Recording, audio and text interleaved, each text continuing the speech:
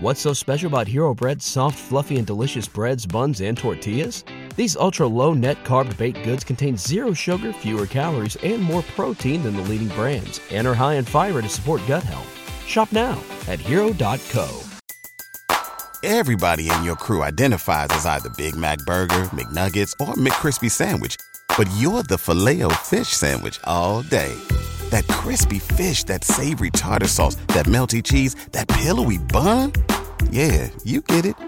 Every time. And if you love the Filet-O-Fish, right now you can catch two of the classics you love for just $6. Limited time only. Price and participation may vary. Cannot be combined with any other offer. Single item at regular price. Ba-da-ba-ba-ba. Ladies and gentlemen, please take your seats. The show is about to begin.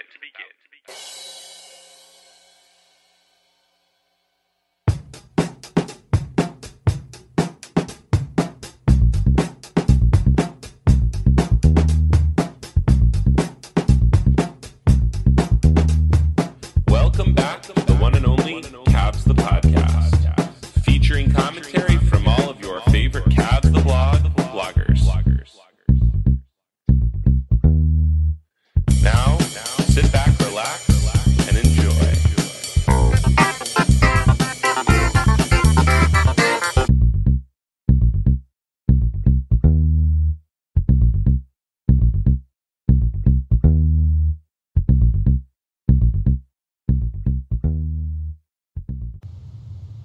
Welcome to another edition of Cavs the Blog Podcast. I'm Nate Smith, and I'm joined tonight by Ben Worth, who is staying up late in the GDR, the German Democratic Republic.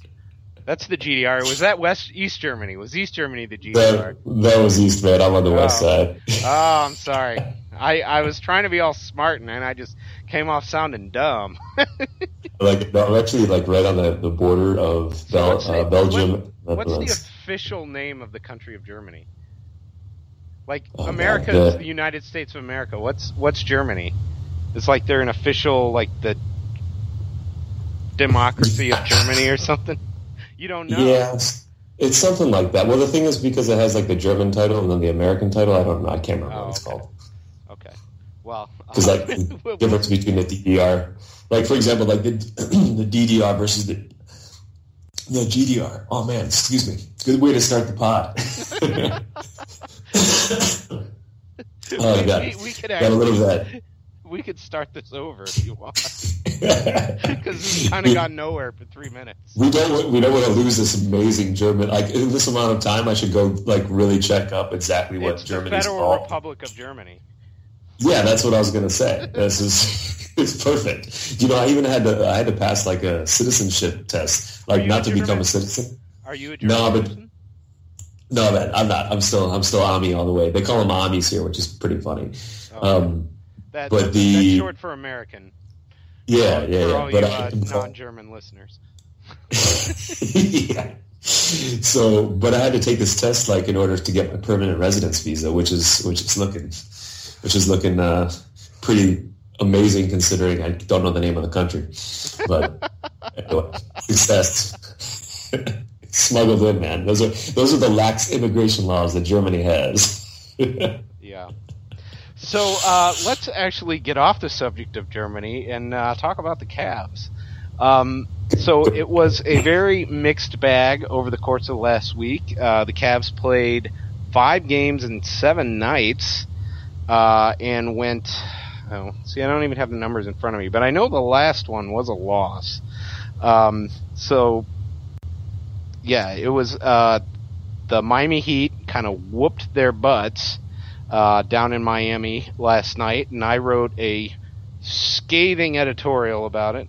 And the Cavs were down by 30 at one point, and what concerned me more than anything, and I don't know if you felt the same way, but what concerned me more than anything, the Cavs looked like they were trying, and they were getting their butts kicked. So the Cavs went 3-2 on that road trip and lost to the Jazz and then the Miami Heat with a 3-game, 3-5. Anyway, in the last 3-2 in the last week.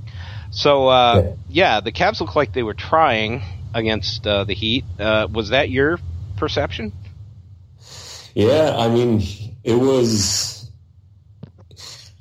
it's pretty bad when all of the usual issues that the Cavs have as far as like effort are not there and they still get hammered. I mean, Kyrie was really trying. He was flying around the court as much as he can on defense. No, he was engaged. That was the most engaged I've seen him from start to finish on defense, possibly all season. Yeah, I mean, especially with how hard the two of us especially, have been on Kyrie over the course of the season and his career. Really over the last couple games this week, I mean, he's had some pretty good effort. Yeah. Offensively and defensively, he's hitting that pocket pass on the pick and roll more often. His shot's coming around a little bit, and he's aggressively taking guys to the hole like he has before. And defensively, which is really just the issue, is like he was really like you wrote in your cap. I mean, he was in his stance more than he's been pretty much ever, and he wasn't getting caught in between as much. I mean, if he got lost on the high side of the screen and roll, he would at least try to fight back some direction. Yeah. And if he couldn't get to the primary handler and had to do a switch, he was doing a pretty good job of trying to do that chump strip down on the big man. Yeah. And I mean, he was even boxing out on the switches, which I haven't seen him do in a long time. Yeah, which makes him one of the few guys who might bothered to box out yesterday. Yes. But yeah, I mean, as far as his effort level goes, I mean, one can say, they were trying. I think offensively, LeBron did a really nice job off ball. A lot of those, he had a pretty good stat line, and it seems like it was ISO. But actually, even though Austin was talking about him doing it by himself, a lot of it was created by Dele and Kyrie, and he was playing pretty good off ball in that game, and that was nice to see. But defensively, he just wasn't doing anything. So if we're talking about level, and you and I talked about it, and I put in film of just three terrible closeouts that directly led to 9 points. Off the ball. I mean, he had that one block on Wade, but it was like So here's the question. So we've got Josh Richardson, who was a rookie for the Heat, scored 19 in that game, went 4 or 5 from the line. I think 4 or 6 by the end of the game from the 3-point line. And are the Cavs, it's either one of two things. Are they not paying attention to the scouting report, or is it not in the scouting report that the guy's shooting over 60% from 3 in the month of March? I mean, is it laziness, or is it bad coaching or bad execution? I gotta say yes. Part of, part of the good coaching is understanding when your players are lazy and doing something about it. Right. And this team is just lazy, and it's led by a basketball beautiful mind who's lazy. And so if you're going to have a team that follows his lead, and, fortunately when he's in the playoffs, LeBron's issues in the playoffs are usually not on the defensive end. So that's at least one thing that one can hang his hat on. Mm-hmm.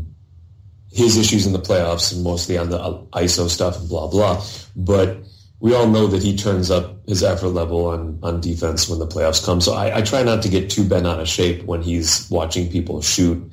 But, for the coach, when you're working against the 8 ball or whatever the phrase is, with your best player not really leading by example, then, you got to do a good job of making that scouting report really, important, because everybody has a scouting report, and these things it's not very hard to look at a box score of the last few games and be like, who's that Richardson guy? Wow, he's making a lot of shots. Like, this is not a difficult task.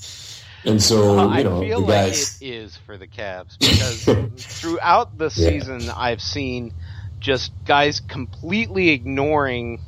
Here's my thought. I figure if I can spot it, then a halfway competent NBA coach should be able to spot when a guy's playing a player not for his strong hand. And I've seen that over and over, and from guys normally that you would think would have that in their brains. You got Matthew Dellavedova, you've got Iman Shumpert, Kyrie Irving, not always the greatest at that, but I've seen it from him too. LeBron James, it's like consistently the Cavs seem to not overplay the strong hand against guys who are strong hand dominant.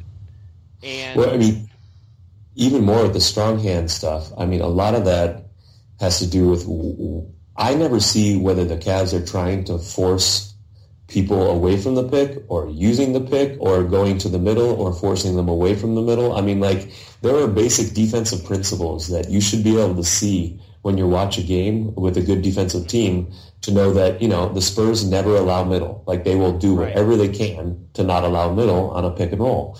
Right. And most they deny the pick. They ice the pick and roll. The Cavs are terrible at icing the pick and roll right now. Yeah, they cannot push it one way or the other.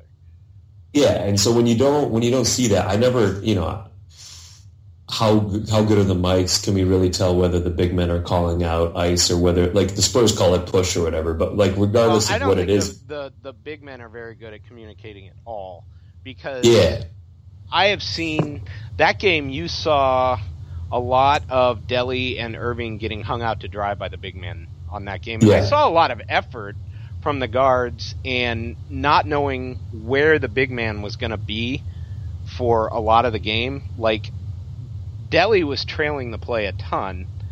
And then Kyrie actually was pretty good, but the way Goran Dragic is shooting right now, you shouldn't be going over picks with him. You've got to make him prove that he can shoot 3-pointers before you go over the screen instead of under the screen. But I mean, in reality, they don't take any threes off the dribble anymore. I mean, that's one thing they've been pretty diligent about, because Wade stopped taking threes. Dragic isn't taking threes right now. So basically, all the threes they're getting is off of from wing players and off of action. Yeah, the best screen that Kevin set the whole game was on Kyrie on a back cut. Like, I mean, Kyrie put his hands up and he was trying to with Dragic on a cut, and Love just ran right into him. It was just like, come on, guys. Yeah, and I saw that the other night with Richard Jefferson just completely screened Kyrie in the Miami game on a play, and it was like, it's not very good defense when you're doing that. So, and the Cavs kind of never seem to know when they're going to switch. Never seem to have a plan if they're going to ice, whether they're going to go over or under. They just kind of seem to let other teams dictate how they're going to run the pick and roll instead of the other way around. And there's nothing the Cavs are doing aggressively defensively to try and deny that. It's like, okay, we're just going to give you this and beat you with offense. Yeah. I guess.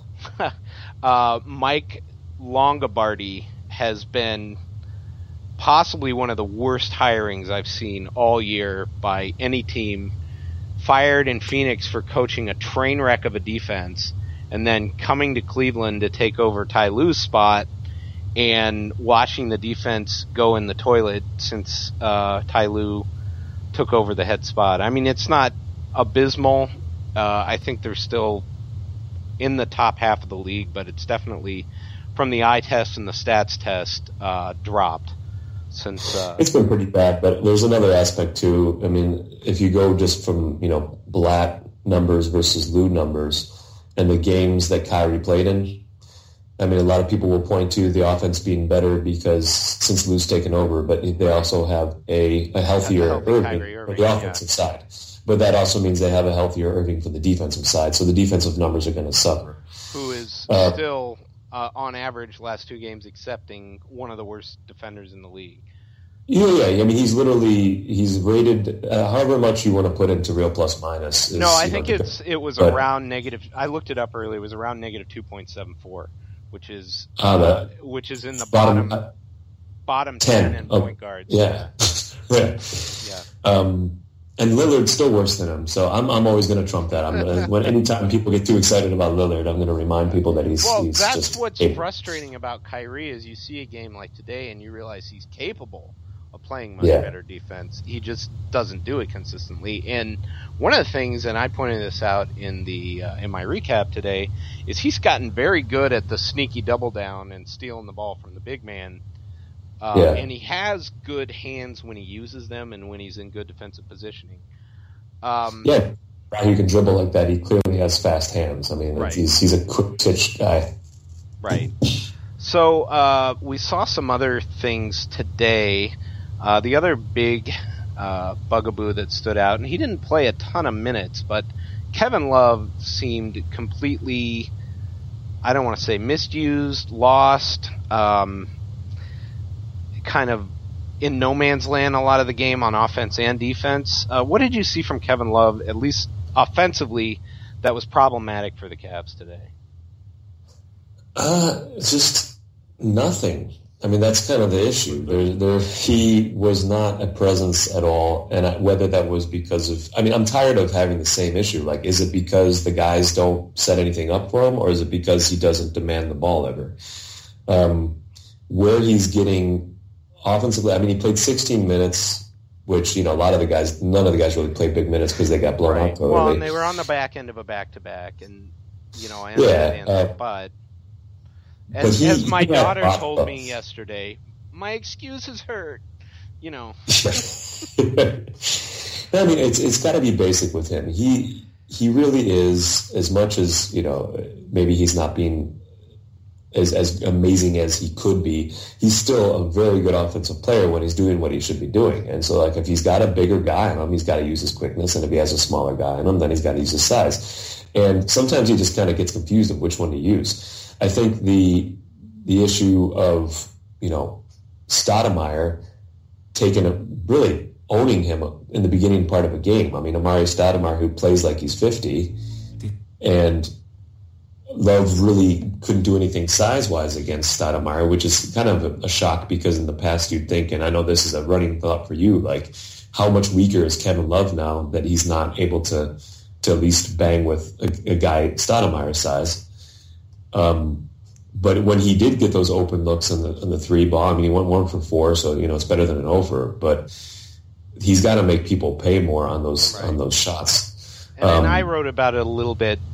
You know, Tom Pestak wrote the other day about how the Cavs were running this offense to get Kevin Love the ball in the foul line extended, and good things were happening. You know, the elbow area throughout, and then there was none of that tonight. It was like, send LeBron into the post and send 4 other guys to the other side of the court.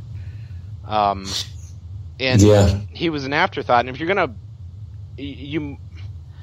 put Kevin Love in as an afterthought, you might as well almost not play him. Well, the thing is that, involve him in some of the screens or actually run some sets. I mean, and when I say sets, I don't mean set plays like we need to do set plays, but there are basic, you know, whether it's the Spurs motion offense, whether it's motion weak or motion strong, or whether it's the triangle. Run some floppy, run some horns, you know. Yeah, or even if you're running a high pick and roll with LeBron, and spacing, at least make the space useful. Like, do some space screening. Like, you know, just spacing doesn't mean standing there all the time. I mean, you can run some screening off size and duck in. You know, there's a couple plays that they have run throughout the season that incorporate the Cavs. I can't even say it, big whatever 3, but I mean, there are a lot of times they run a pistol formation with them. Just like clarify pistol, like for guys who don't know. I mean, it's sort of. Well, it's just funny because the pistol is also a football. Yeah, football. yeah. So the pistol basically is a 3-man kind of strong side thing where the point guard or the ball handler will bring the ball up, and you'll get a trailer big man toward the middle of the floor, and then you'll have a wing player, and they all kind of converge together on the wing, and the normal version is that the ball handler will hit the wing player, and then the wing player will throw the ball right back to the ball handler, and then do some scissors cuts like the 2 other guys involved in the play. And occasionally you'll see some pistol action and variations off the pistol action with Kevin, LeBron, and Kyrie. And they've run that a lot of times at end of game situations in the last couple of years, and it's been very effective. Yeah, especially one of my favorite versions of it, it's usually like a third or fourth option off the pistol, is that if you give the ball over to Love at the top of the 3-point line, and then Kyrie sets a back screen for LeBron going toward the hoop, and either the alley-oop to LeBron is there, or you can then go seamlessly into a pick and roll with Kyrie and Kevin. Or you dump it down to LeBron on a switch, and he has a smaller guy on him. That's a slightly different variation of the one I'm thinking exactly. Okay, but I've seen it all the same ways. Yeah, I know what you mean. Yeah, and so basically I'm not seeing a lot of weak side flare screens. I'm not seeing, any loop plays. I think we should run a lot more loop. So for example, for that, like to get Kyrie involved, you see occasionally them do it for JR to get some shots. So basically a loop is like if you have a wing at the top, usually you want to have a good shooter at the top of the floor, and then you'll have, like the Spurs run it with Tony Parker all the time. There's a lot of videos like detailing how they do it with him. And Parker will run basically around the court and pick up 3 different screens. And if any time during that run he gets free, then he'll get hit with that shot. A lot of times what ends up happening is he'll go all the way around the floor to the opposite wing. The pass from the top will get to that wing. If the defense converges on Parker, either a quick pass right back to Green at the top or directly into a side pick and roll. Yeah. And that's how they get all those wonderful side pick and rolls, whether that's from the loop or whether it's from motion weak or strong. And these things are not complicated, and they basically are just screening. Like just, you're at the pickup game. Like you go pick up, you don't talk about plays. And a lot of motion principles and a lot of triangle principles are all in pickup games all the time, all over the states in the world. And for whatever reason, the Cavs aren't utilizing those as much as they should. Right. And generally the screen setting, especially against Miami, has been pretty terrible. Not a lot of screens. Part of that is the last 2 nights Mozgov not playing, who is, one of their better screen setters just because he's so big, and he rolls well. He doesn't always catch and finish well, but he does roll well. And that sucks in the defense and creates shots for Kyrie, and he doesn't pick up offensive fouls very, very often for setting bad screens. And of course, as you and I have talked about, losing Andy was a detriment to the Cavs' screen game, and Kevin Love seems a little averse to setting screens of late. Tristan Thompson, not a bad screener, but they don't use him unless they're running that 2-man game with Delly, and a lot of times they just wave Tristan off. Kyrie or LeBron will just wave Tristan off. So, the Cavs have a problem, directing offense and kind of, like you said, getting into intelligent sets. And I wanted to talk a little bit about Mozgov. Did you think it was a mistake to not play him tonight very much until garbage time? Yeah, I think the whole season has been a mistake with Mozgov. I think Mozgov proved himself to be a very important piece in the playoffs and during the whole second half of last season. The guy was obviously injured in the beginning of the season, and if you're going to play him and play him small minutes and make it clear that he's coming back from an injury, or you don't play him. But the second that you play him, he's your starting center, and he is necessary to have a chance at winning the title. And I don't care about the Warriors and all this stuff. He played well against the Warriors. He was not the reason why the Cavs lost against the Warriors last year. And whether he's going to get huge minutes against them all the time, that's, it's another question. But to have a guy as talented as Mozgov, who is basically been, especially since Blatt, who was obviously a supporter of his, has been gone, I feel like he's on an island. And we've gone from having, Mozgov eating and doing commercials and having the funniest commercials ever and everybody loving the guy, and LeBron talking about him being the best, pure center that he's worked with, all apologies to Z, even wherever LeBron's words were, to everybody at every moment throwing their hands up in disgust when the guy does anything wrong. And I understand that it is frustrating, and like everybody else, I yell at the TV when he drops another pass. But maybe he'd stop dropping the passes if he got regular minutes, regular rotation, and everybody actually gave him any kind of positive reinforcement from any direction. Well, and the other thing is, I don't understand. I think in a way the Cavs have gotten a little bit spoiled with how well he played last year offensively. But in a perfect world, Timofey Mozgov is not on the floor for offense. Timofey Mozgov is on the floor to be a last line of defense for your team, especially in the half court,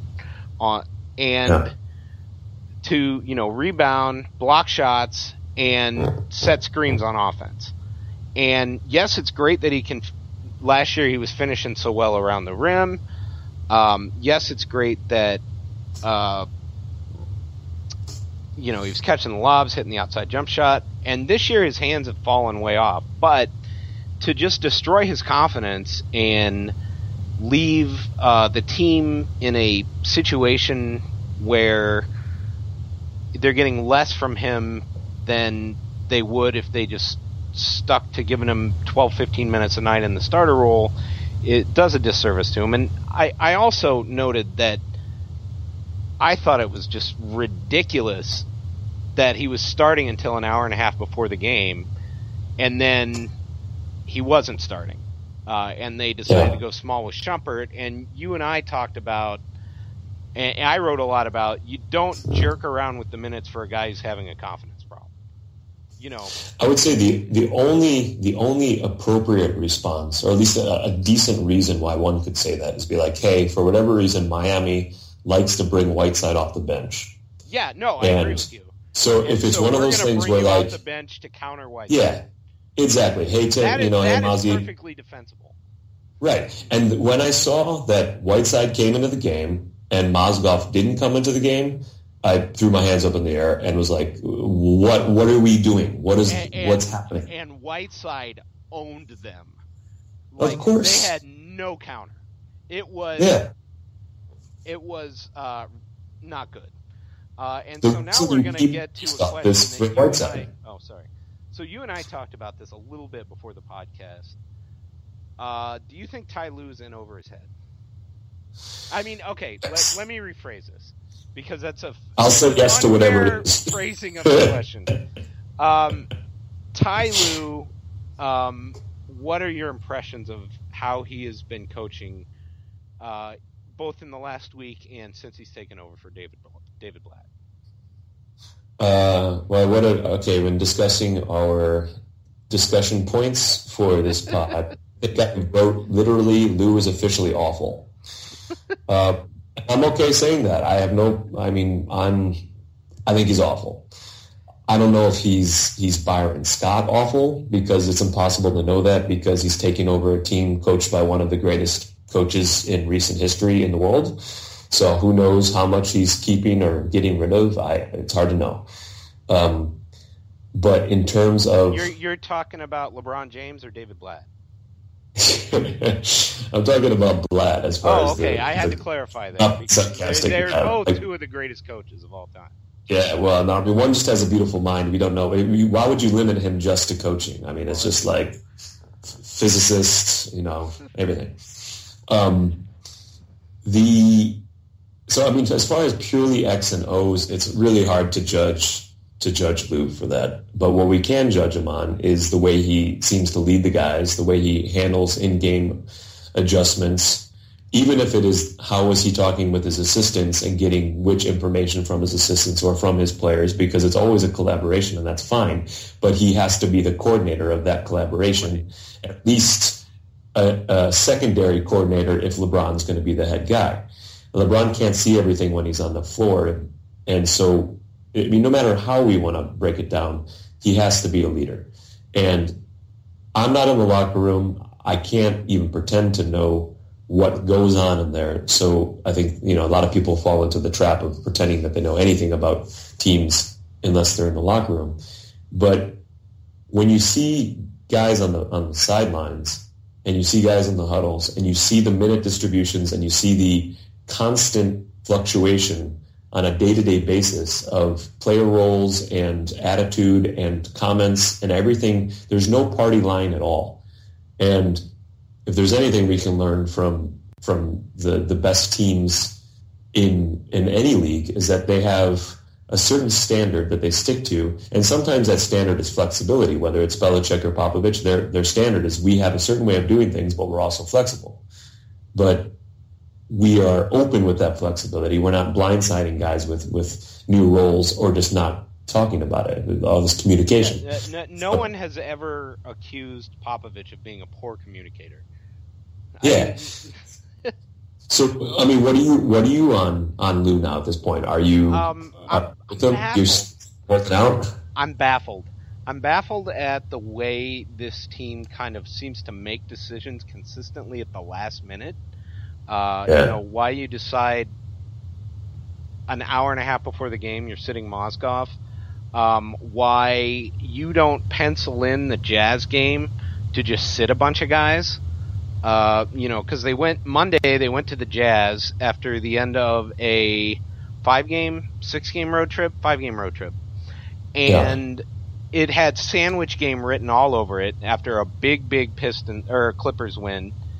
And the end of a road trip, you got the elevation in Salt Lake City. They'd played the night before on a national TV game, put the thump on the Clippers. If there is ever a time to look at your schedule and go, this is a night we're going to give a lot of guys rest, and we're going to see if a guy like McRae can come in and give us anything, or we're going to see if Sasha Khan can give us anything going into the playoffs. And we're not conceding this game, but if we lose it, we're okay with that. Well, he didn't do that. He played LeBron James and his starters extended minutes, and they lost the game 85-94 and kind of never were for 33 really years, in it. Montrose Auto Group is and it's kind of baffling. And then you see the same thing with the Orlando game, the Orlando game. You kind of don't know who's playing. We don't know why Mozgov didn't get any minutes. Is there communication going on there? We don't know. Obviously, it wasn't communicated to the media before the game that he wasn't going to be playing. So the Dallas game was the one that he didn't get any minutes, right? I thought it was the Magic game. Nah, he had. I'm seeing now. He had 13 minutes against the Magic, but he didn't play against the Mavs. He didn't play against the Mavs. My apologies. Yeah. So it just kind of the communication coming from the team is not great and not consistent. He seems to display almost no emotion on the court and no passion on the court, and that bothers me a little because even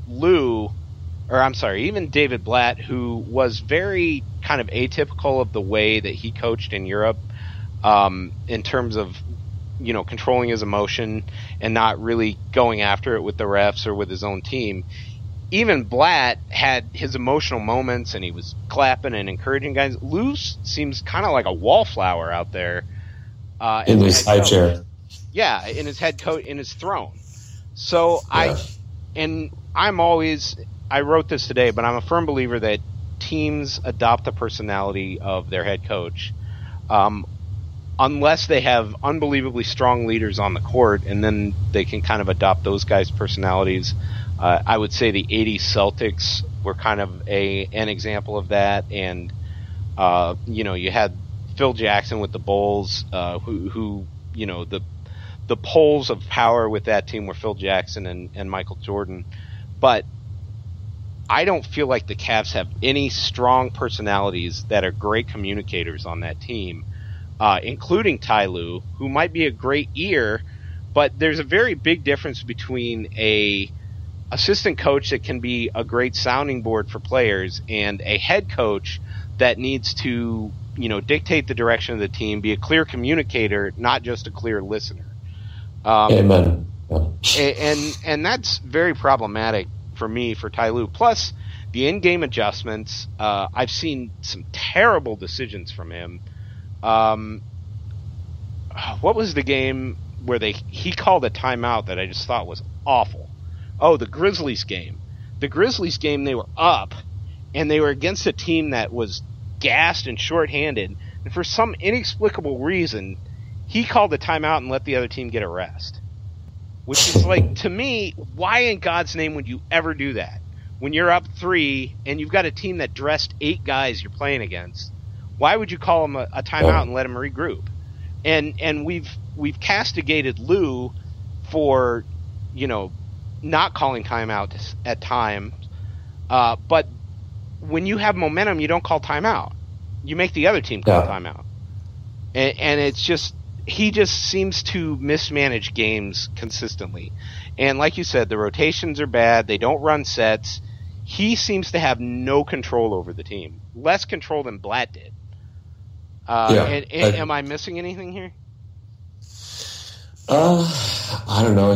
I don't like how he dresses. No, I mean, I don't know. Like, it's... And I am not, and I also despise the decision to bring in Mike Longobardi. I don't think that has been a successful move, and the Cavs should fire him and find someone else. Was he there when Griffin was there in Phoenix? I don't think so. No, okay. I'm just trying to think. Is strengthening his group of people that like him from Griffin, or Blake Griffin or David Griffin has also been problematic to me. But what my thought on David Griffin is, he made a colossal mistake firing David Blatt, and we're kind of still dealing with the consequences of it. Longobardi was an assistant under Doc Rivers, and that's where he worked with Ty Lue with the Celtics, and then he was with the Suns for 2 seasons. So was he an assistant then when with Tibbs was still there, or did he join after Tibbs left? He was there for 6 seasons, and he was probably there while Tibbs was there. So okay, well, it gives him a little bit of credit. It does, but my question is, why didn't they just go, throw $1 million Tibbs' way? Yeah. It's because he's such a strong voice that he would immediately take over, as well he should. I mean, I don't think. See, here's the thing. I've listened to a lot of interviews with Tom Thibodeau, and he very much respects the profession of coaching. And I really feel like he's a guy that can, I don't know if you've done much coaching, and I've only done coaching of, 5th and 6th grade girls. But when you're the head coach, you be the head coach. And when you're the assistant coach, you let the head coach be the head coach. I don't think Tom Thibodeau would be a guy that would have any problem with that. I don't think necessarily he'd have a problem with that either, but I think it's a lot easier when the head coach has the kind of charisma of somebody like Doc Rivers. I mean, Doc Rivers may not be a great X and O guy, but he's got a lot of charisma. Yeah. And for a guy like Tibbs, who, for all accounts, is kind of just a dorky basketball savant, with the voice of a dragon. Almost a basketball burnout, like a basketball workaholic. Yeah. But with one of the coolest voices ever. I love his voice. It cracks me up. With a guy like Ty, I mean, put him next to Ty Lue. I mean, Ty Lue looks like a 12-year-old, and just like I'd have trouble as a player looking at LeBron, Tibbs, and Lue, and not immediately being like, just quiet superstar talent without the IQ you think you have, quiet role player, little boy, I want to listen to the coach now. And there are certain guys who have that kind of real just gravitas or whatever. Yeah, no, I'll agree with you. With Doc, I can understand that. I don't think Doc is a great coach as he gets the rep, but I mean, the dude he's definitely a leader of men in whatever way that, you need to be for, and there's certain guys that can't deal with that. You had Lawrence Frank and Jason Kidd, that situation. You had, the insanely jealous Mark Jackson in Golden State, who couldn't deal with his assistant coaches giving interviews. So, yeah, and Ty Lue already has that going on a little bit with, is it Larry Drew? And and Boyle. And Boyle, who are both, you know, statesmen as NBA coaches. So to put a third guy in that situation it might be a little intimidating for him. So I don't know. But my opinion on Mike Longobardi is the Cavs defense has been terrible as long as he's been in there, and he needs to go, and Lou needs to start kicking some butt. But I don't think he's going to do it. Quite specifically, there are just like two issues. I mean, it's like LeBron has to be the leader, so then Kyrie will work as hard on the defensive end. And more importantly, honestly, Kevin Love and Tristan Thompson need to understand whose responsibility is whose on the big man rotations. Yeah, they don't know what they're doing, and so when they play together, and LeBron and Kyrie need to get everybody involved with the offense. Yeah, I mean, the fact that J.R. Smith had 2 shots that game was ridiculous with as well as he's playing. Yeah, or Kevin Love had 6 shots or 7 shots. I mean, it was just. It's mind-boggling. And Delly shot the ball a lot, but a lot of that was in garbage time. And Delly, admittedly, did not have a great game. But Delly's had a little bit of a rough 2 weeks or so, to be honest. Yeah, but the other thing about Delly is Delly's the guy that plays the best with LeBron when he plays with high-usage players, and he can play that he can use his ability to catch and shoot and be a secondary ball handler. That's when Delly's at his best. No. In the NBA. I mean, he's a good enough ball handler and point guard that he could go play in other leagues and dominate, but in the NBA, that's his best role. Yeah, but I don't even mind having him high usage as long as those other guys are on the floor with him to suck away some of the attention. So, you know, when he has the ball as the primary handler, but it's with LeBron on the floor, then it's the same result. Things are good because they have to pay attention to LeBron. I think there's another thing. I think people just don't understand how big and good Whiteside is on defense. There were many times where Delly is like, cool, all right, I got either my shot off the glass or I got my alley-oop. And Whiteside was like, nah, you don't. Sorry, buddy. It's just such an incredible range. No, he was phenomenal that game. And if he can keep his emotions under control in the playoffs, he's going to get paid a lot of money. He's a max guy. There's no chance he's anything but a max guy. And it's not a little bit unprecedented. It is very unprecedented. He's come in from being a street free agent a year and a half ago to being a maximum contract NBA player. Can you ever remember any time in the history of the league that happening? I mean, it's the plot of Blue Chips. I mean, it's unbelievable. It's crazy, with his YMCA story or like where he was or whatever it was. Yeah. And it makes me just, I mean, and I said this in my recap, but the way that the Heat have assembled that team with a first-round pick and a 40th pick of the NBA draft, I think what was Justice Winslow? He was like a number 12 pick. It was 9, maybe. Yeah, that was it. That was 10th actually. 10th. Yeah, a 10th pick and a 40th pick and nothing else. They've got 2 All-Stars in Hassan Whiteside and Joe Johnson.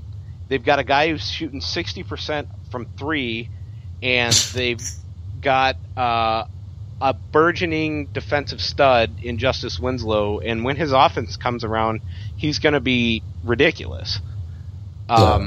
You know, he just has to be an offensive player to be a great player, with as good as his defense can be. And the thing is that with how good Whiteside, I mean, this is an example of you can have flexible combo forwards if you have a rim protector who's a legitimate rim protector. Yeah. And Whiteside is so good in the middle that it doesn't matter that Dang isn't a really, a true power forward, and they don't really play another true power forward since Bosch has been out. Yeah, but they don't need to against most of the NBA. Exactly. Because most of the NBA doesn't post up their power forward anymore. Yeah, So, and even if they do, and you have Whiteside lingering behind, fine, Yeah. post away. I mean, well, yeah, post away and switch everything in the pick and roll. Switch Yeah. everything. I mean, they've Yeah, so kind it's of like- adopted they've adopted the Golden State mantra: switch everything. So yeah. I do not want to see the Cavs play them in the playoffs.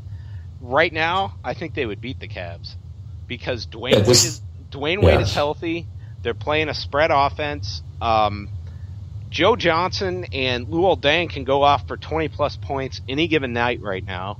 They've got Goran Dragic, who can drive that engine, doesn't need to be a great three-point shooter because he's got so many on that team. And then you've got possibly the best defensive center in the league right now, Hassan Whiteside, behind them. I mean, is there anybody better right now?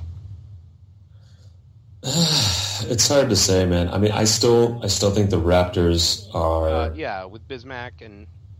Yeah, I mean, if they play Corey Joseph. No, Bismack, and I'm not talking about the Raptors as a team. I don't want to play the Raptors either.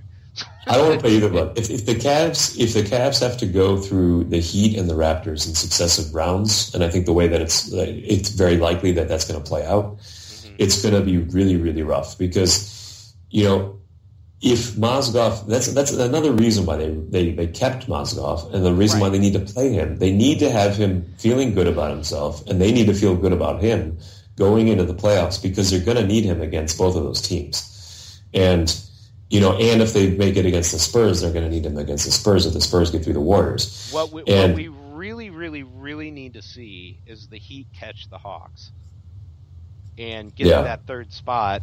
Of course, there's no guarantee right now that the Cavs maintain the number one spot.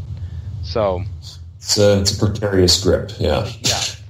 So looking at the NBA standings, we've got the Cavs at number 1, Raptors 2, Hawks 3, Heat 4, Celtics 5, and Hornets 6, and then we've got about 4 teams vying for those last 2 spots between the Pacers, Bulls, Pistons, and Wizards. Who do you think the Cavs end up playing in the first round? Ben? You think the Bulls are going to hold on to that? No, I don't think the Bulls are going to hold on. But I think that for whatever reason, and there's really no basis in this, I feel like they're destined to play the Pacers.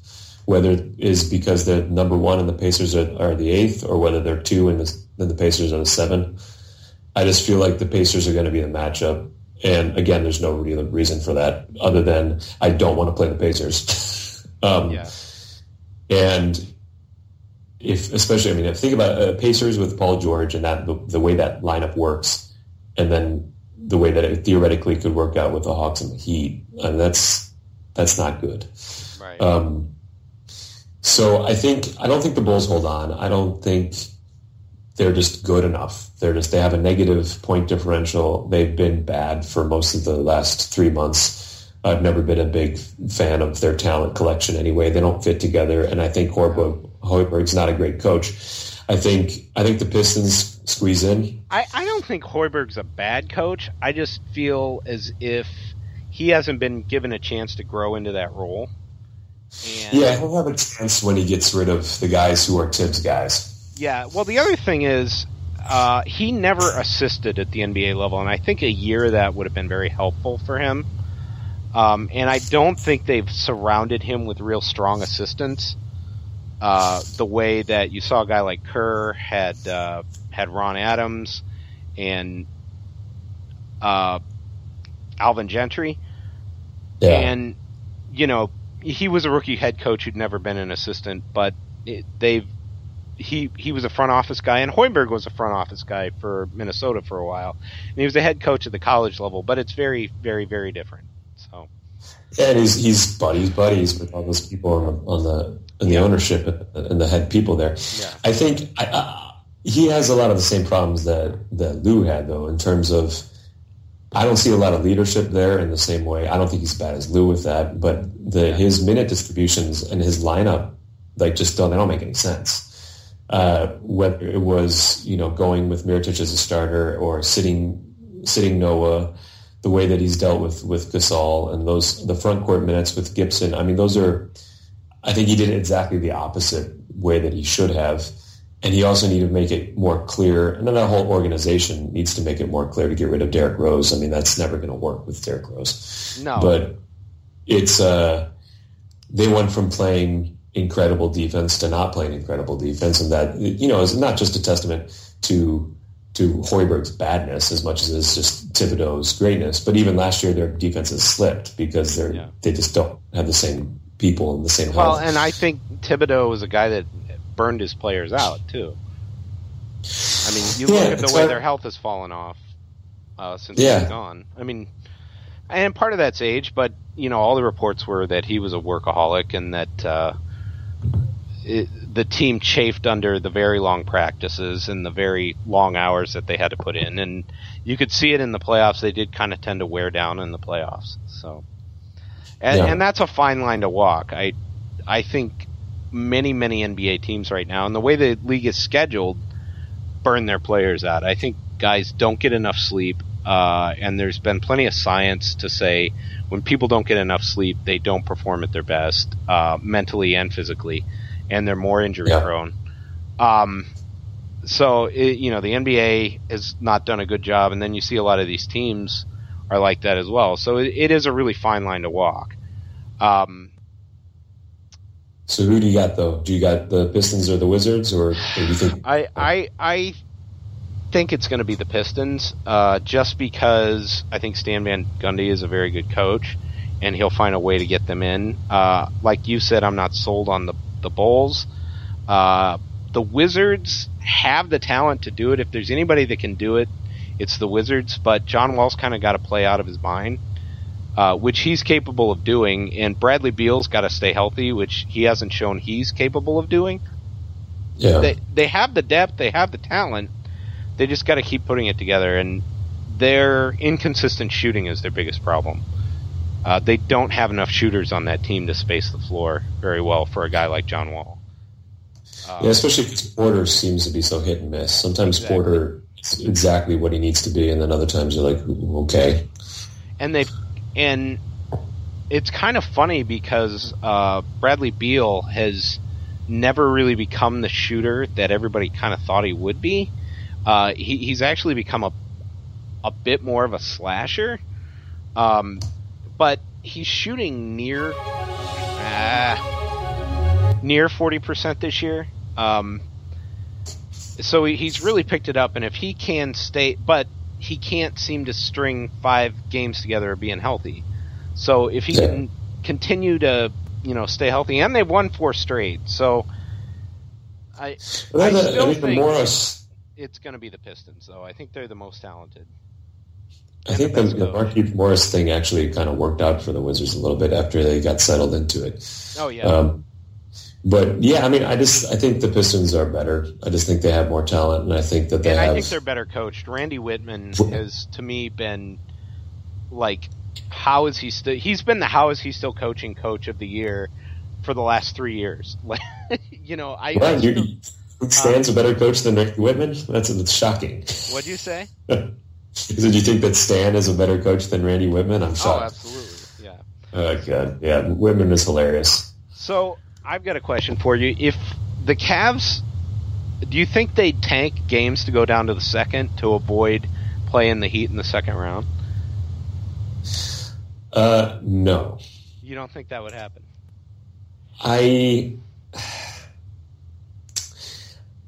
don't know if the Heat are going to. I think the Heat are going to pass the Hawks eventually. Okay. I don't think it'll end up working out that way because I think the Heat will finish with the 3 seed.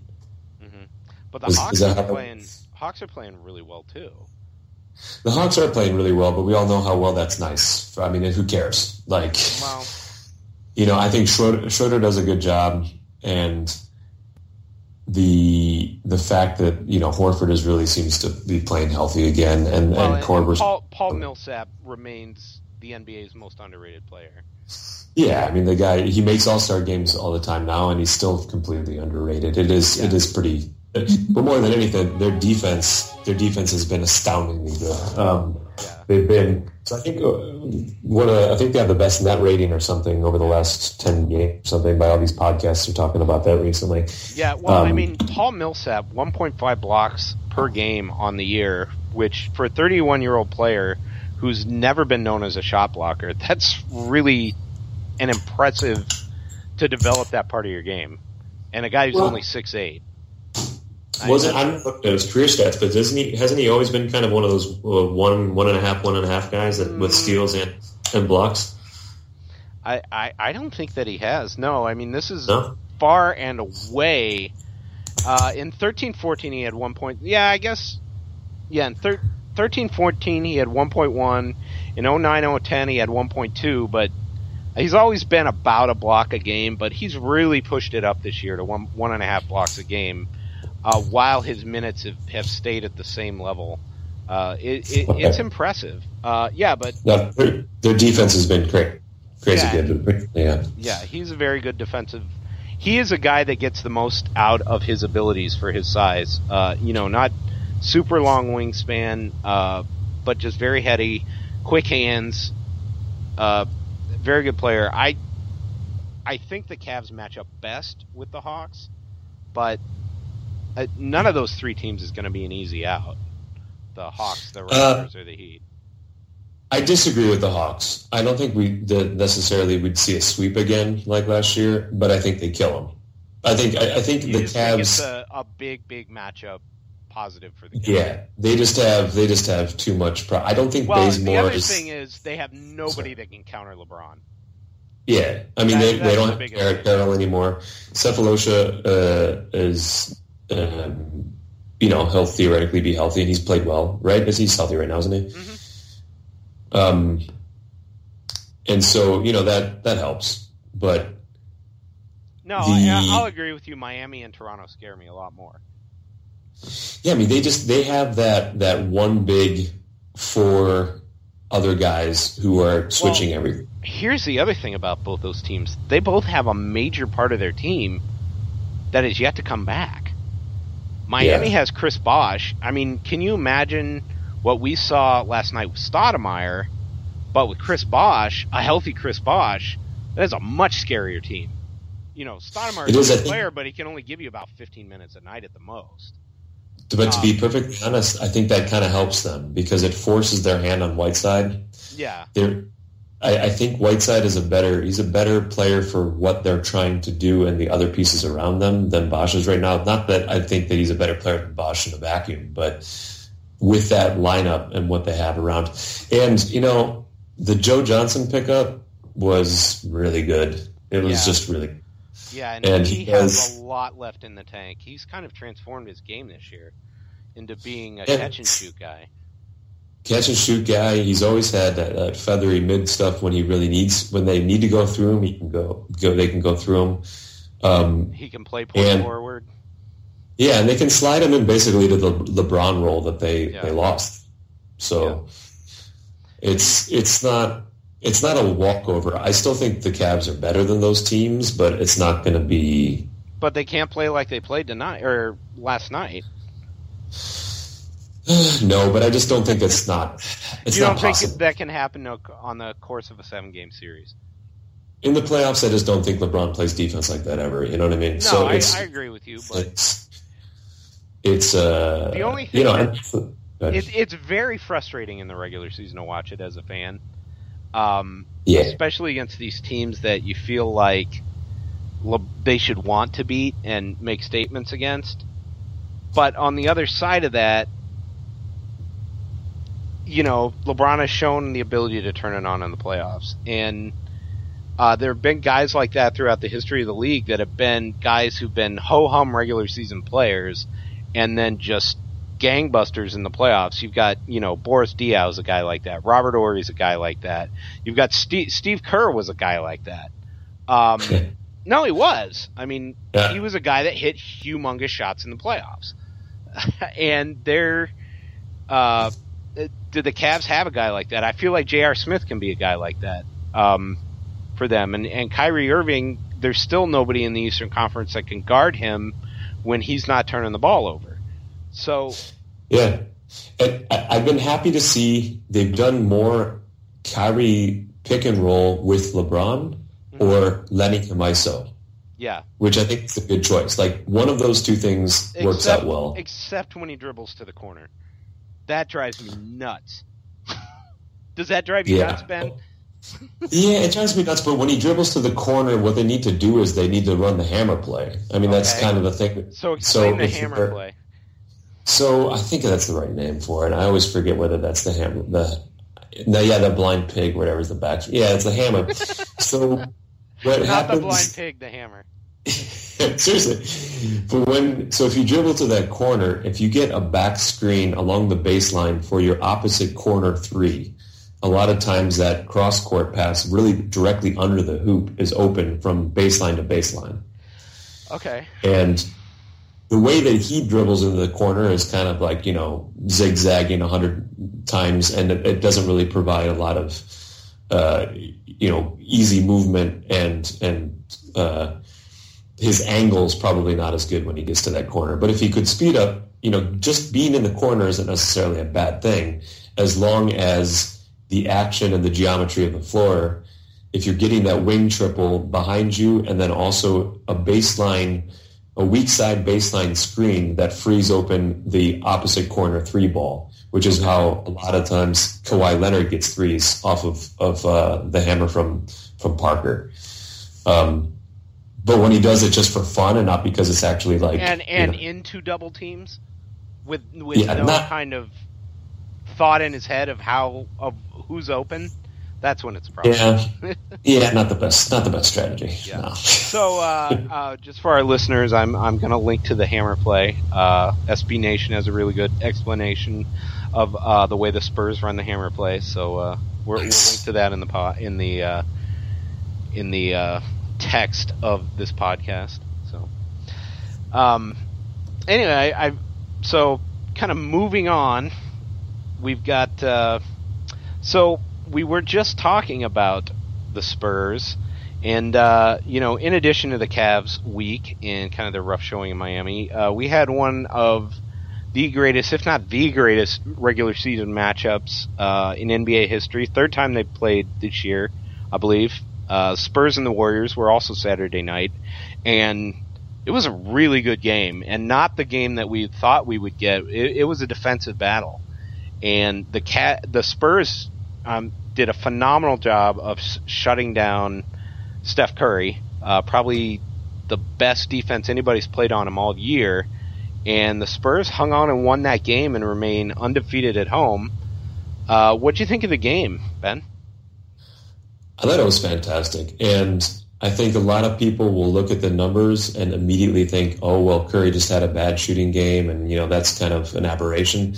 No, it wasn't. The Spurs made that game, made those guys miss those shots. Some of the fourth quarter misses, okay, fine. Like, I'm okay with that. And maybe he makes a couple more of his crazy shots. But best case scenario, I think with that defense that Curry was going against, he makes maybe 3 or 4 of 12 instead of 7 of 12 like he frequently does in these games against most of the league.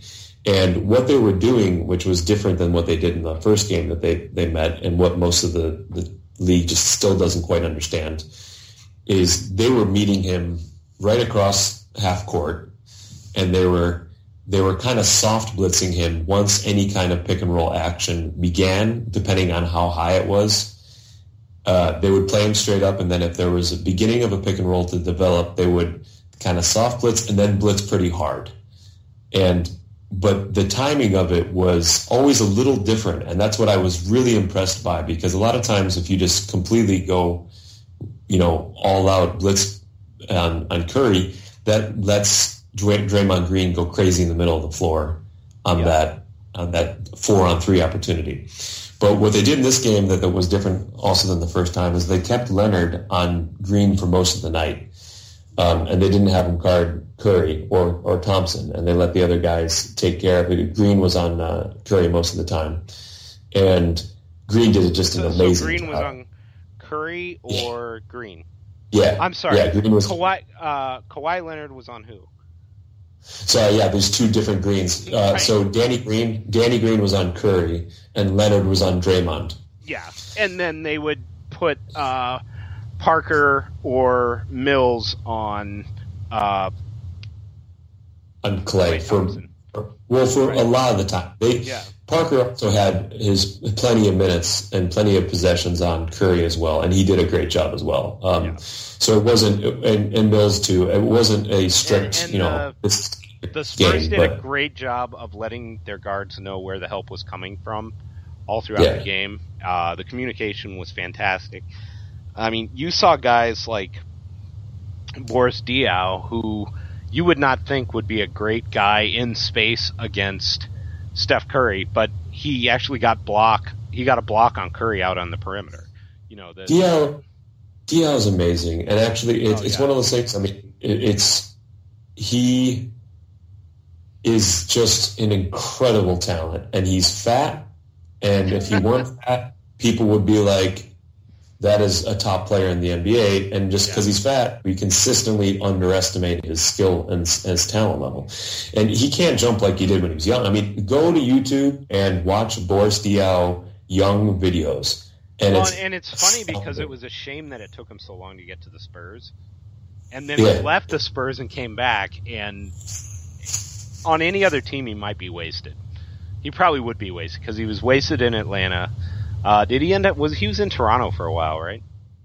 He had a really nice run with the Suns, and the Suns used him pretty well. Yeah, the Suns did use him well. Yeah, that year especially, like he burst onto the scene the year that Stoudemire was out for an injury that first time. I remember there was a phenomenal playoff series between him and AK-47. Yeah. That was a great playoff series between him and Andrei Kirilenko. Yeah, but Diaw is one of the most skilled guys in the league, and his quickness, like, people need to remember that he started off as a point guard. I mean, the guy, he's chubby, but he does have quickness, and he knows how to play the angles against smaller guys because he had to play smaller guys. He grew up training with Tony Parker his whole life. I mean, he was guarding Tony Parker. Well, and his girth allows him to get shots off that other players that are thinner wouldn't be able to get off. Hint, hint, Kevin. We're looking at you. Yeah. So, I mean, and obviously he had a lot of press when he, surprisingly to a lot of people, guarded LeBron as well as he did in the finals. But yeah, he can guard anybody for stretches. Literally anybody. There was a time during his career when he could guard 1 through 5. Yeah. But I think the thing that I was really just astounded, and I mean, not astounded because it's the Spurs and this is what they do, but just so impressed of their ability to consistently maintain the game plan. Right. They were going to allow Curry to be a driver, and that's okay. Like, if he can finish over the help of the push ice man in the lane, so be it. And he did make some nice finishes. He had some nice lefty finishes, and he left some short too. But they were consistently allowing that just to not allow catch and shoot threes from either Green's penetration off the 4 and 3 pick and roll, or whether it's Curry himself getting off good shots. Yeah. The other thing they did a good job of was staying at home on Klay Thompson too.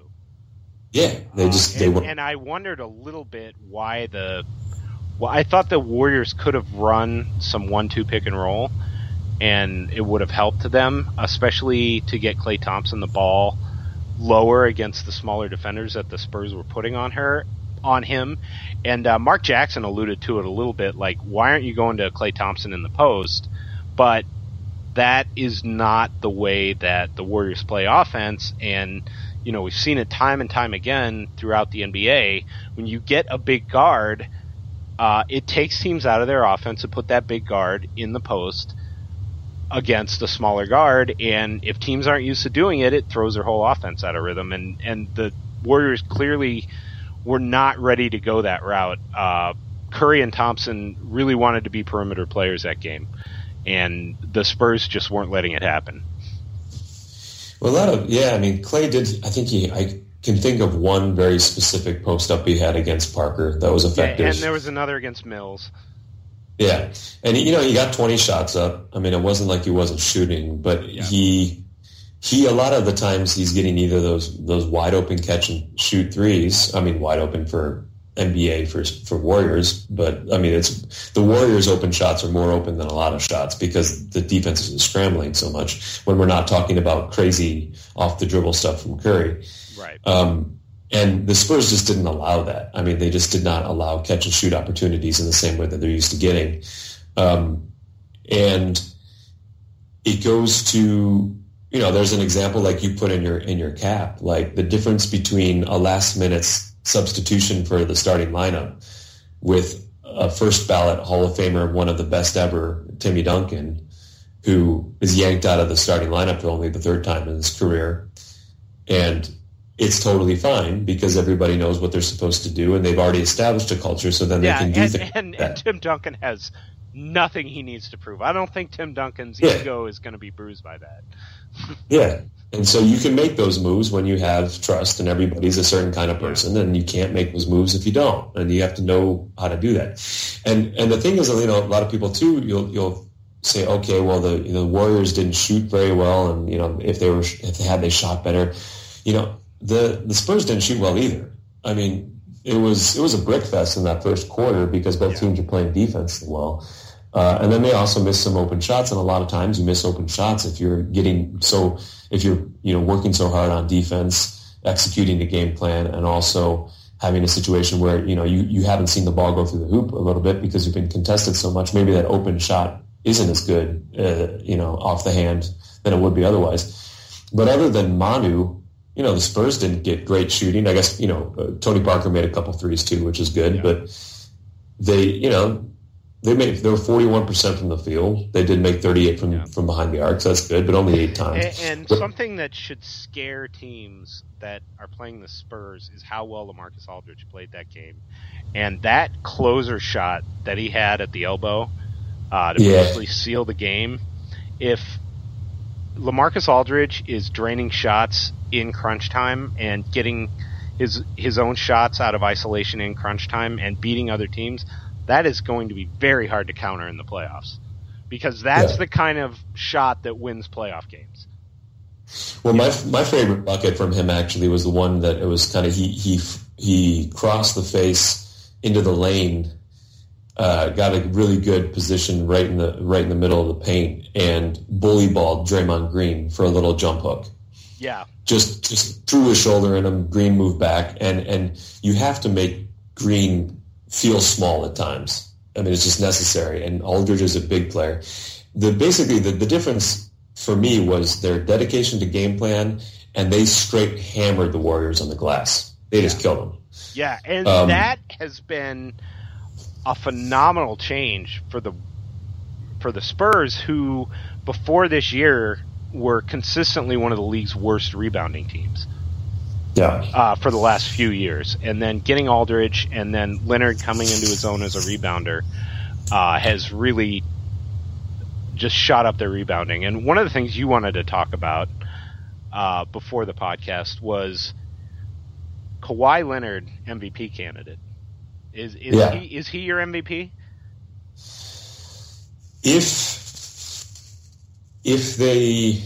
If they get anywhere close to 70 wins, like they probably will, he's my MVP. So if do you think they have a chance to catch the Warriors? I don't think they have a chance to catch them. I think they do still have 2 more games against them. So let's say they're not going to beat both of them, but say they were, that still leaves them. I mean, they're 3 games back in the loss column with 13 to play. I don't see how they can possibly catch them for the number 1 seed, but that still doesn't, preclude them from making a run at 70 wins. Wow. And the Spurs have a tough schedule. I mean, Hornets, Heat, Memphis, Thunder, New Orleans, Toronto, Jazz, Golden State, Nuggets, Golden State, Thunder, Mavericks. Those are all, outside of New Orleans, playoff teams or borderline, or teams fighting for a playoff spot. And outside of the Nuggets and the Pelicans. I mean, that's a tough schedule. But they do play the Warriors twice, and both those games are going to be fantastic. The Pelicans actually seem to frequently be difficult for the Spurs. They have trouble with Anthony Davis. Yeah, and although the Pelicans, that team's a mess right now. So yeah, that's sad. That's sad. It is sad, and injuries have been a lot of that. And then just their complete and utter mishandling of Ish Smith, which just still boggles my mind how stupid that was. But it's rough. I don't know. I was one of the only people that I know that they've had injuries, but I'm not a big Alvin Gentry fan. And, no, I think he's a terrible head coach, and I've always said. And I thought actually that who was their coach last year? His wife just died. Monty Williams. Monty Williams did a phenomenal job with them last year, and them letting him go was really, I thought, a very, very poor decision. But I've said that before on this podcast. Yeah, it just points me out that they don't. With a minute manager for Tibbs, I would really like to see Tibbs coach Davis and see what he could get out of that defense. But now my dream for Tibbs is to go to Minnesota. I hope that works out for everybody involved. My dream for Tibbs is for him to come to the Cavs next year. So, if that were a possibility, God, that'd be great. That'd be great. My giant fear is that if Ty Lue is not here next year, we're going to get Mark Jackson, who... God. I don't know if I can do it, man. I just don't know if I can... Delly walks in free agency, and they get Mark Jackson to coach this team. I'm going to have a really hard time. It's just... I can't watch such bad basketball for guys that do dumb things on the floor all the time. It's just it's rough. Yeah. I can do it when it's a developing team and they're making mistakes because they're young. Fine. Yeah. But if they're, man, Mark Jackson's awful. He's just awful. He is not a person that I want to root for. If you read about everything that went on when he was in Golden State, it's almost as if he developed Klay Thompson. Or Klay Thompson and Steph Curry developed despite him at times. Yeah. Of how just egocentric and just manipulative and petty he was behind the scenes. Thing about it is that I have so much respect for the Van Gundys, and he's boys with Van Gundy, especially with Jeff, and I just don't. I'm surprised. And, whatever. We all have friends that do things that we shouldn't be held accountable because they're another human being. And it's, just because we're buddies doesn't mean, at the same time. Well, here's the other thing. I think Mark Jackson is I think he's fantastic in the booth as a foil to Van Gundy. Not fantastic, but he has honed a shtick and he makes insightful comments at times. And he and Van Gundy have a shtick. He can be entertaining. As long as he doesn't do that, there goes that man thing. Seriously, that is one of the most annoying things that I've ever heard. I want to ask you: did you see the Anderson Varejao left-handed whip pass? Yes, I did, It made me happy. I'm happy that JVG or whatever gave him some love for it. Now that being said, he was minus 12 in 6 minutes. Yeah, whatever. It was not his game. If there's a game that Duncan barely plays, you're not going to have Varejao play much either. Right. Anyway, I'm sorry. So the original question was Kawhi Leonard. My opinion right now is he is the number 2 player in the league, behind Steph Curry. Yeah. And he is the most complete player in the league. He has turned himself into a superstar on both sides of the ball. I mean, people don't realize how good of an offensive player he is right now. No. The guy on any other team could be getting 28 points a night. He doesn't need to get 28 points a night, and he saves that energy for defense. This is a cell tower from one of those major... Sorry. He's happy with 21. Yeah. You know what's funny about him, too, or like the way that people look at him, is they look at him as a defensive first player, which is fine. But if you're going to look at the guy as a defensive first player, you have to be totally all in on the fact that he is the greatest defensive player in the league. Like, he's not just kind of good. Like, he is one of the league's premier catch and shoot players right now. He's shooting 47% from three and making 2 a game. It's silly. Yeah, it's silly. He's almost 90% from the line. Yeah. He has eclipsed LeBron James, and no one wants to admit it. I mean, it's, and the argument is that LeBron doesn't get Kawhi doesn't get his own shot. If you watch him play, he can get his own shot anytime he wants. He can go into the post and get a shot anytime he wants, but he doesn't take stupid shots, and he doesn't have the gaudy assist numbers, and that is why he only scores 21 points a game, and he's not considered better than LeBron. But he's better than LeBron right now. He's getting 21 points on 15 shots a game. It's insane. Yeah. He had a finish against Portland the other night where he drove baseline into this weird spin, and I don't know how he threw the ball over his head, and it was like perfectly off glass. Yeah. And at first I was like, wow, that looked like lucky, and then they showed the replay. I'm like, no, that was just a really good finish from a really good player. And you want to know something that'll make you sick? Yeah. He's 24 years old. Man. He's going to be the best player in the league. He has a chance to be one of the top 3 or 4 players in the league for the next 6 years. Yeah. The Spurs are amazing. The way they develop talent and the way they identify guys and put them into a system and develop them. I mean, the other guy that just makes me mad every time I watch him is how the hell did the Spurs get Kyle Anderson? It's like, it's not even fair. Last pick of the draft. The guy was all over every analytics sheet as one of just the most versatile players, can play 4 positions in the NBA players, and yet he lasts till the 30th pick because he can't jump out of a gym. Yeah, I mean, come on, Nate. He can't jump high. He doesn't look cool. Yeah, let's be honest. This is what it comes down to. It doesn't look cool when Kawhi Leonard makes his moves and does the things that he does. They are not flashy. He just doesn't look cool. Wow, and other guys, when some of those dunks are pretty damn flashy. Yeah, I mean, when he does his little Dr. J type stuff, he has his moments, but he's fluid, or he is kind of economical in most of his movements. But he doesn't have the and one mixtape. I'm going to go ISO and dribble all over you and then score. Yeah, I don't know. I can't think of a time where I've seen him look at a mismatch, back out, take a couple dribbles to see where people are, and then go at them. If he turns faces, he goes right away. He just goes right away. Or he moves the ball and moves.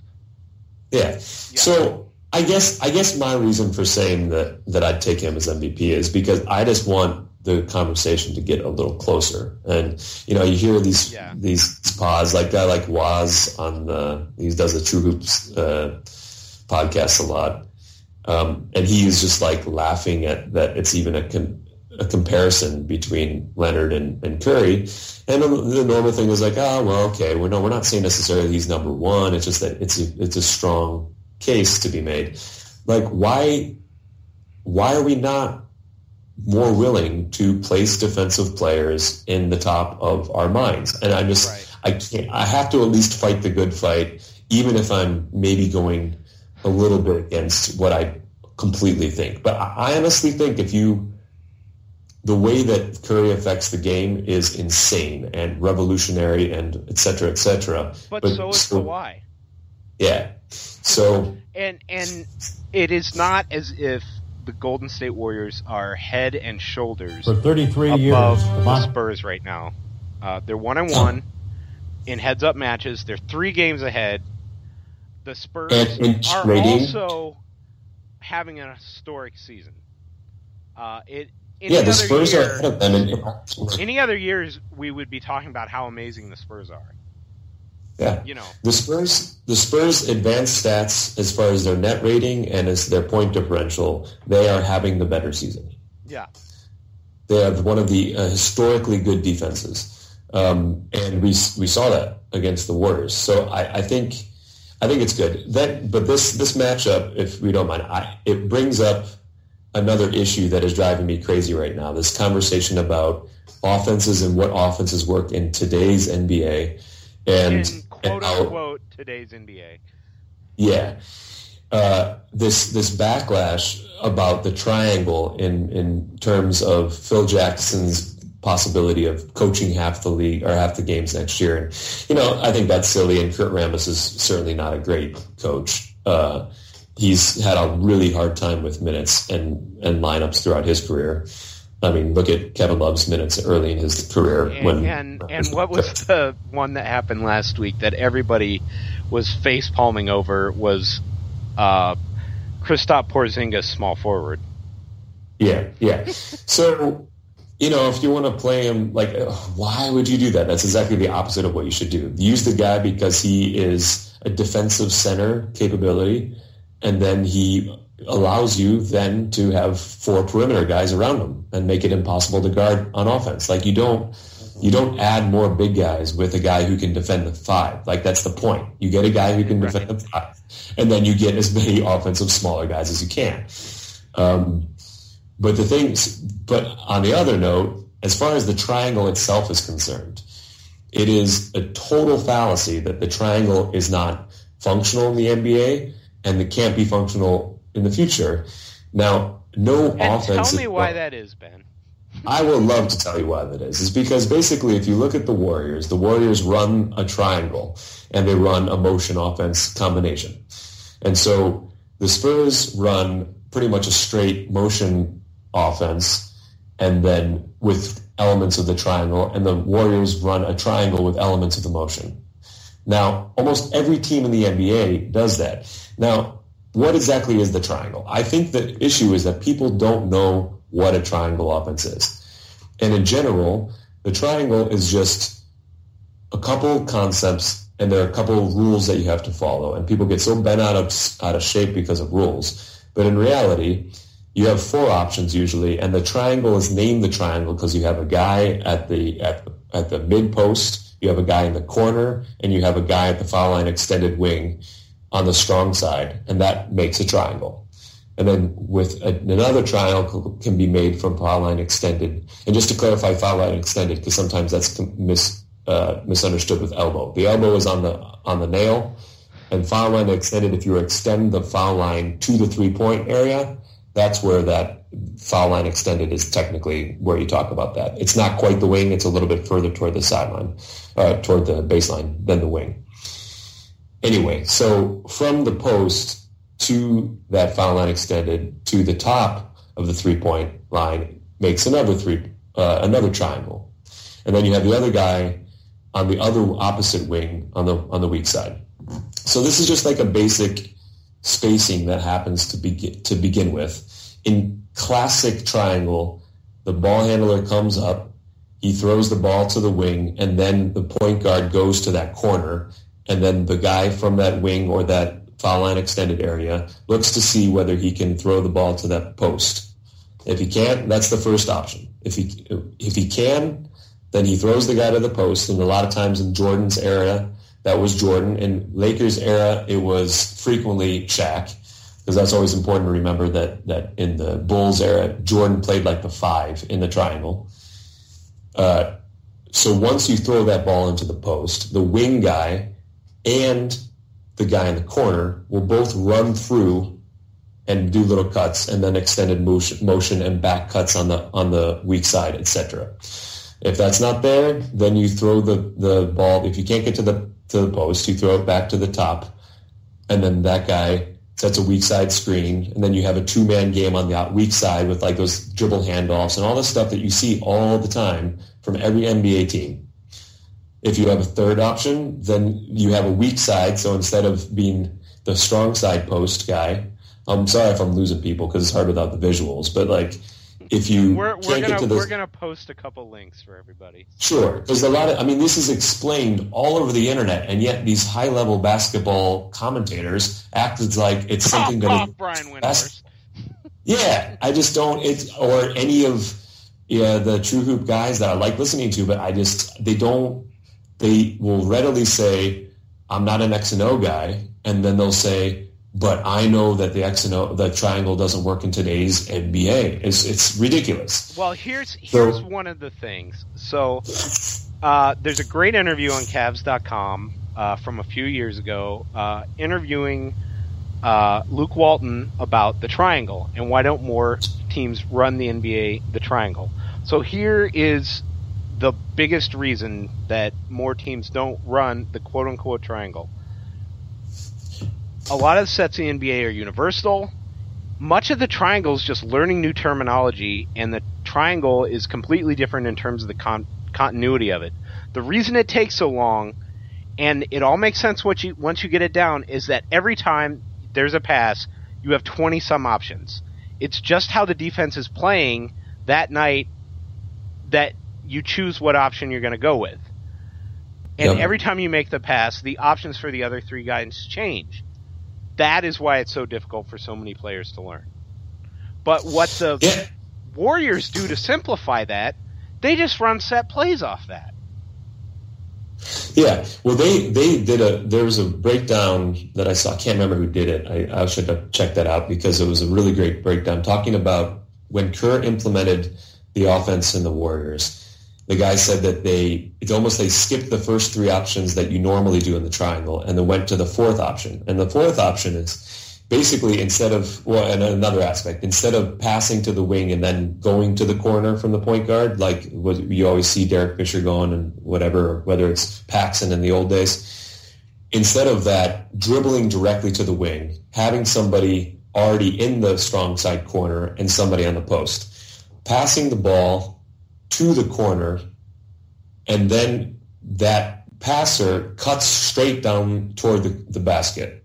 Along the base. If that cut, so you have the guy at the post, the guy in the wing, the guy in the corner. The guy on in the wing cuts to the exactly. So the guy from the wing cuts and gets kind of a brush screen from the guy from the post as he's going toward the hoop. From there, after that screen, the post man then comes to the corner and sets a screen for the corner guy. Now, it seems tight, but what ends up happening is that if the defense wants to really trap that, then the screen setter slides out to the three-point near as an outlet, and you get a lot of those little flip over-the-shoulder passes that Curry loves to throw to people sliding out to that wing wide-open three if they blitz too hard in the corner.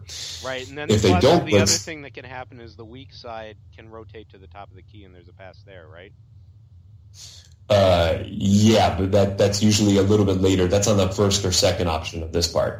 Okay. So what usually ends up happening, if they don't blitz, then that screen, that pick and roll from the corner, you then get the guy driving middle. And from there, then you might get what ends up happening is a lot of times the weak side guy will set up flare screen for the guy, another weak side player, and then you have options for a three-point dead center. You have an option the corner three, and you have a middle pick and roll, basically. Like, all of these triangle principles flow very frequently and by rule into pick and roll ball.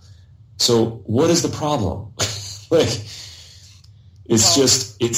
problem is you have a lot of guys in the NBA, cough, cough, Amari Stoudemire, who can't play in a set offense, that abandon the principles of the offense before the play can develop.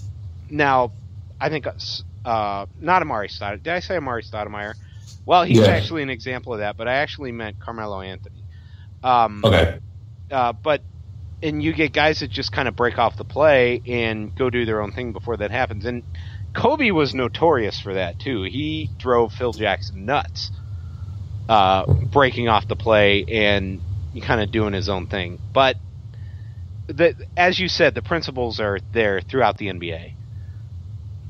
It's just what the Warriors have done have simplified the options or taken things out of it that don't fit their personnel, which I always kind of felt like one of the things that Phil Jackson did poorly in his stints was not, and especially Kurt Rambis, was not simplify that for his personnel and especially for younger players.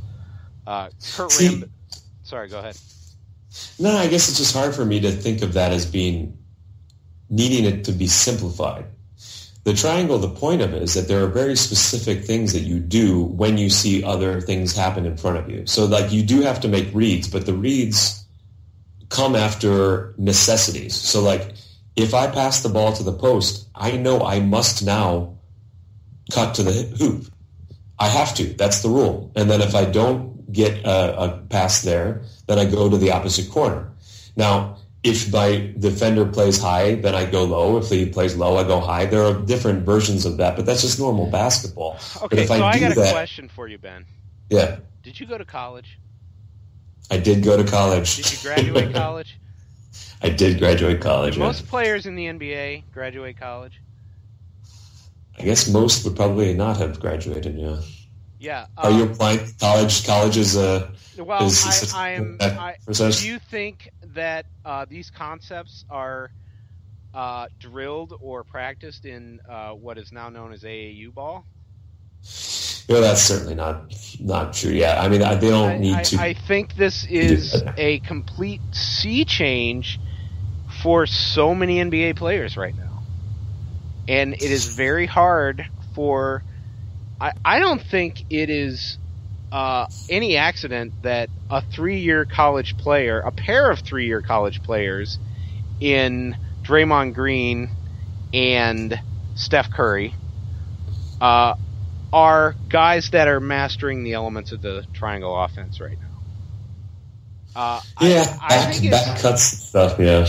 Well, I just think there's so few play. I think the mental aspect of the game is hard for some players to pick up, and it's hard for them to recognize patterns. The game moves really fast, and a lot of guys I just want to go play pick and roll. And there's a resistance to that. And I think the triangle's gotten a very bad reputation as well.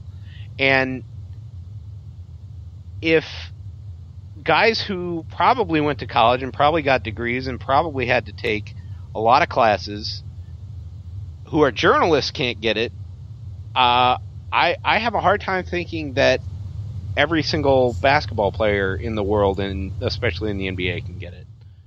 Yeah, but all right. So do you think that those journalists don't get it because they try to get it and don't get it, or they just don't get it because they've decided that the triangle is something archaic and they just have never bothered to try to learn it? Honestly, I think it's a societal problem or a social problem where people just don't try to learn concepts they think are complicated. Yeah, I think here's another thing too. I think the action, people talk about the Spurs offense as a motion offense. What they don't understand about that is motion is a name of the offense. You might as well call it Steve. It's not just people are moving. You know what I mean? And so people think, okay, the triangle is this name so they can have opinions about it. And the motion offense is just, people are moving and it promotes motion. Well, all offenses promote motion if they're decent offenses.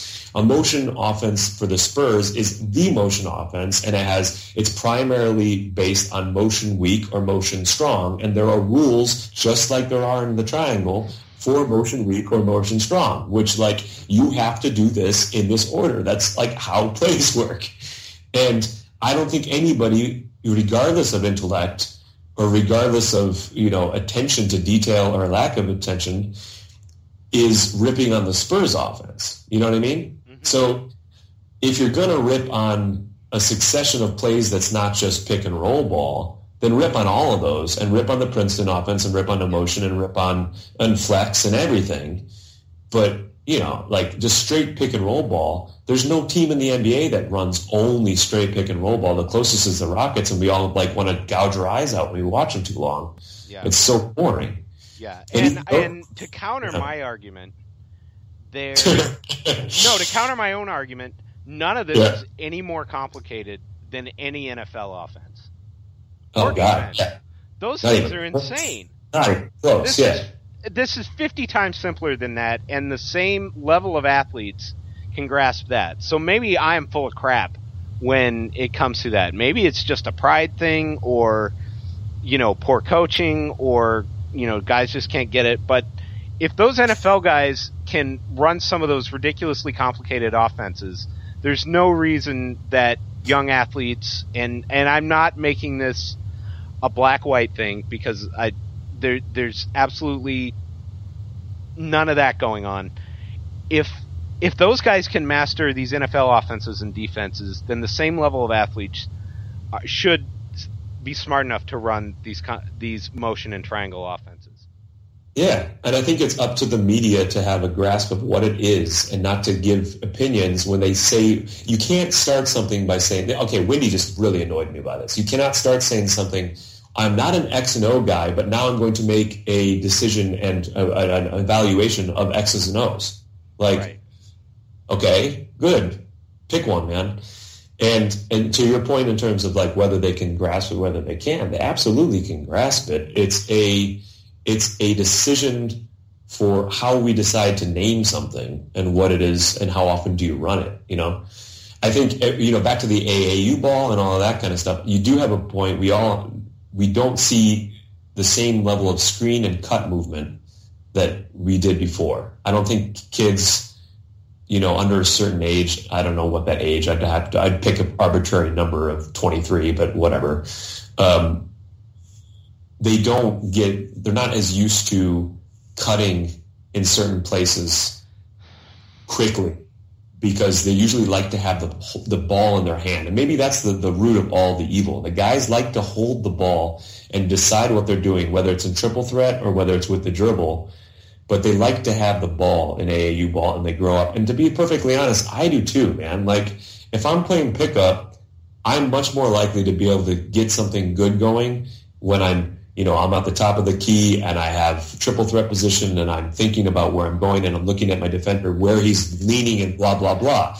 And like little old me, like I can't ball compared to any of these people, obviously. But I do understand the idea of like you have the ball in your hand and you're like, this is nice. I enjoy basketball right now. You know why I win a lot of pickup ball, Ben? Why is that, man? Because I set back screens all day, and no defender is used to that. Yes. Yeah. Yeah, man. No, this is seriously an epidemic, and I don't know whether it's like this in the States right now. And like I was chalking this up to just being in Germany, but maybe this is a worldwide phenomenon. I'm playing ball, and I'm looking around for my teammates while we're running baseline to set screens for each other, or a little flare screen. Running baseline. So like if I'm coming from the wing, usually almost every single time if I'm coming down and you're on cutting the wing, through the key and running either to the opposite corner or the opposite wing after you get through. Yeah, I mean there's just never. Yeah, there's never time if I give you a rub screen when you're coming across the key. Exactly. There should be, if you're passing a teammate, you should be hitting their man, and they should be hitting your man. Right. Unless you're already open and you're receiving the pass and you're trying to have some space. But like almost every other circumstance, you should be. So much of that comes from by the time you're in the key, most of the time, the other guy's shooting and you should be boxing out. That to me is why you don't see more screens across in the key, cross screens.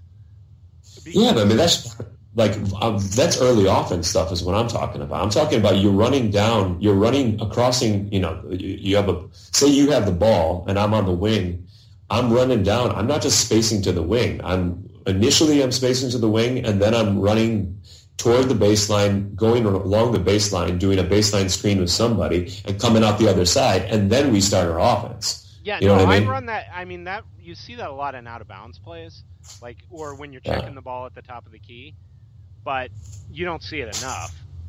And the other thing is like it's so easy. Like you just find a guy who's calling for the ball at the elbow, and then you just set a back screen on his man, and it's so easy to get layups out of that in pickup because people are just not used to back screens. Yeah, just like anything. So anyway, so back to like the NBA, not our ridiculous attempt to play on our own. This has been Pickup Ball Podcast. Yeah, but to be fair, it's not the video games. This podcast is getting a little long in the tooth. Long in the tooth. That's all right. At least we didn't get to old man grumbles and video games and stuff like we've had in previous pods. Those are the best part. Oh man! All right. So did we? What did I want to? Did we hit everything that we want to talk about? Right?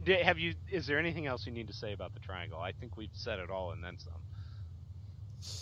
I think you should have elements, and if elements of the triangle are not in your offense, you're running a bad offense. Okay, and pundits who don't know what they're talking about should stop spouting off about it.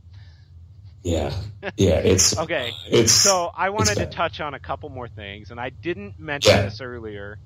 Victor Oladipo was in the Cavs, or was it the Cavs defense, which was horrible, or was it Victor Oladipo starting to make the leap? Which one was it, or is it a little bit of both?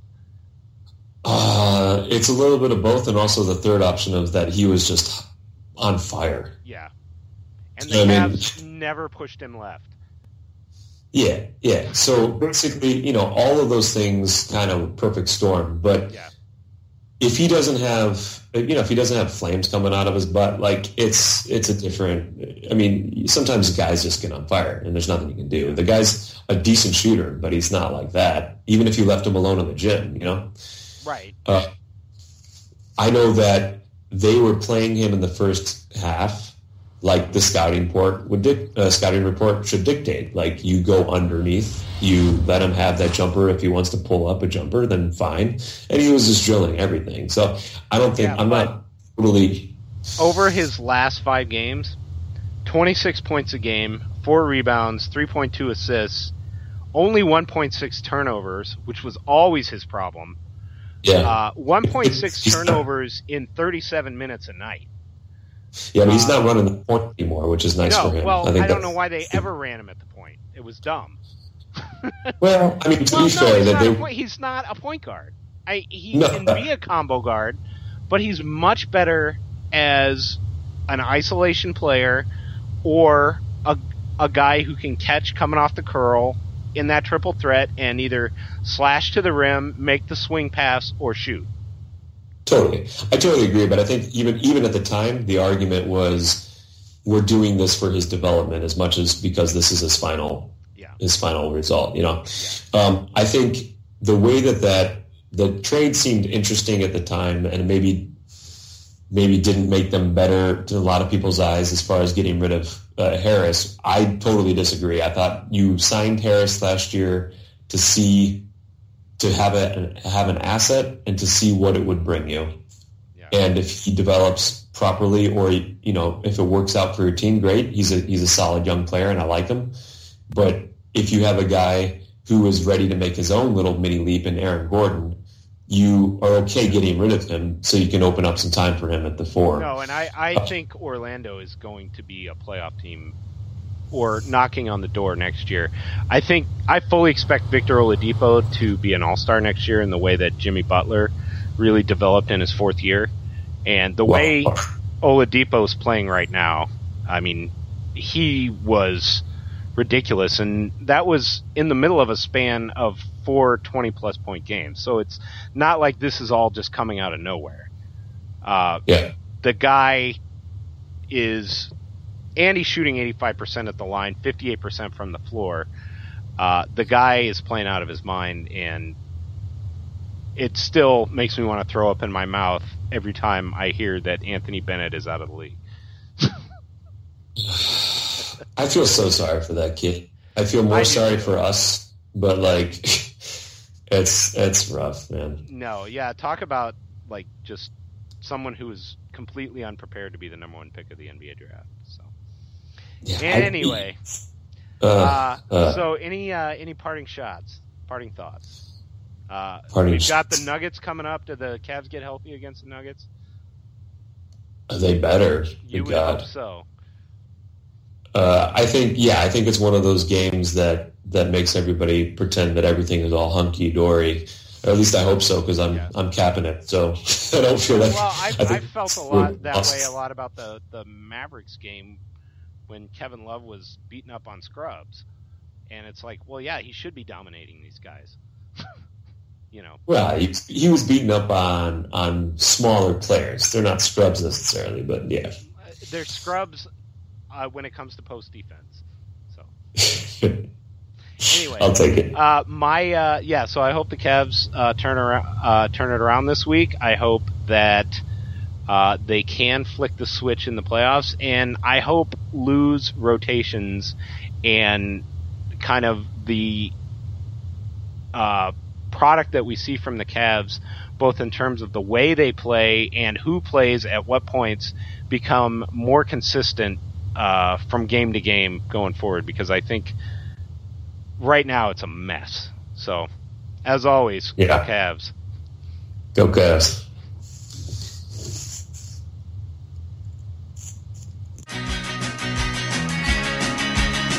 Thank you for listening to Cavs the Blogs podcast. Check back soon for some more fun with your favorite bloggers. There's a fire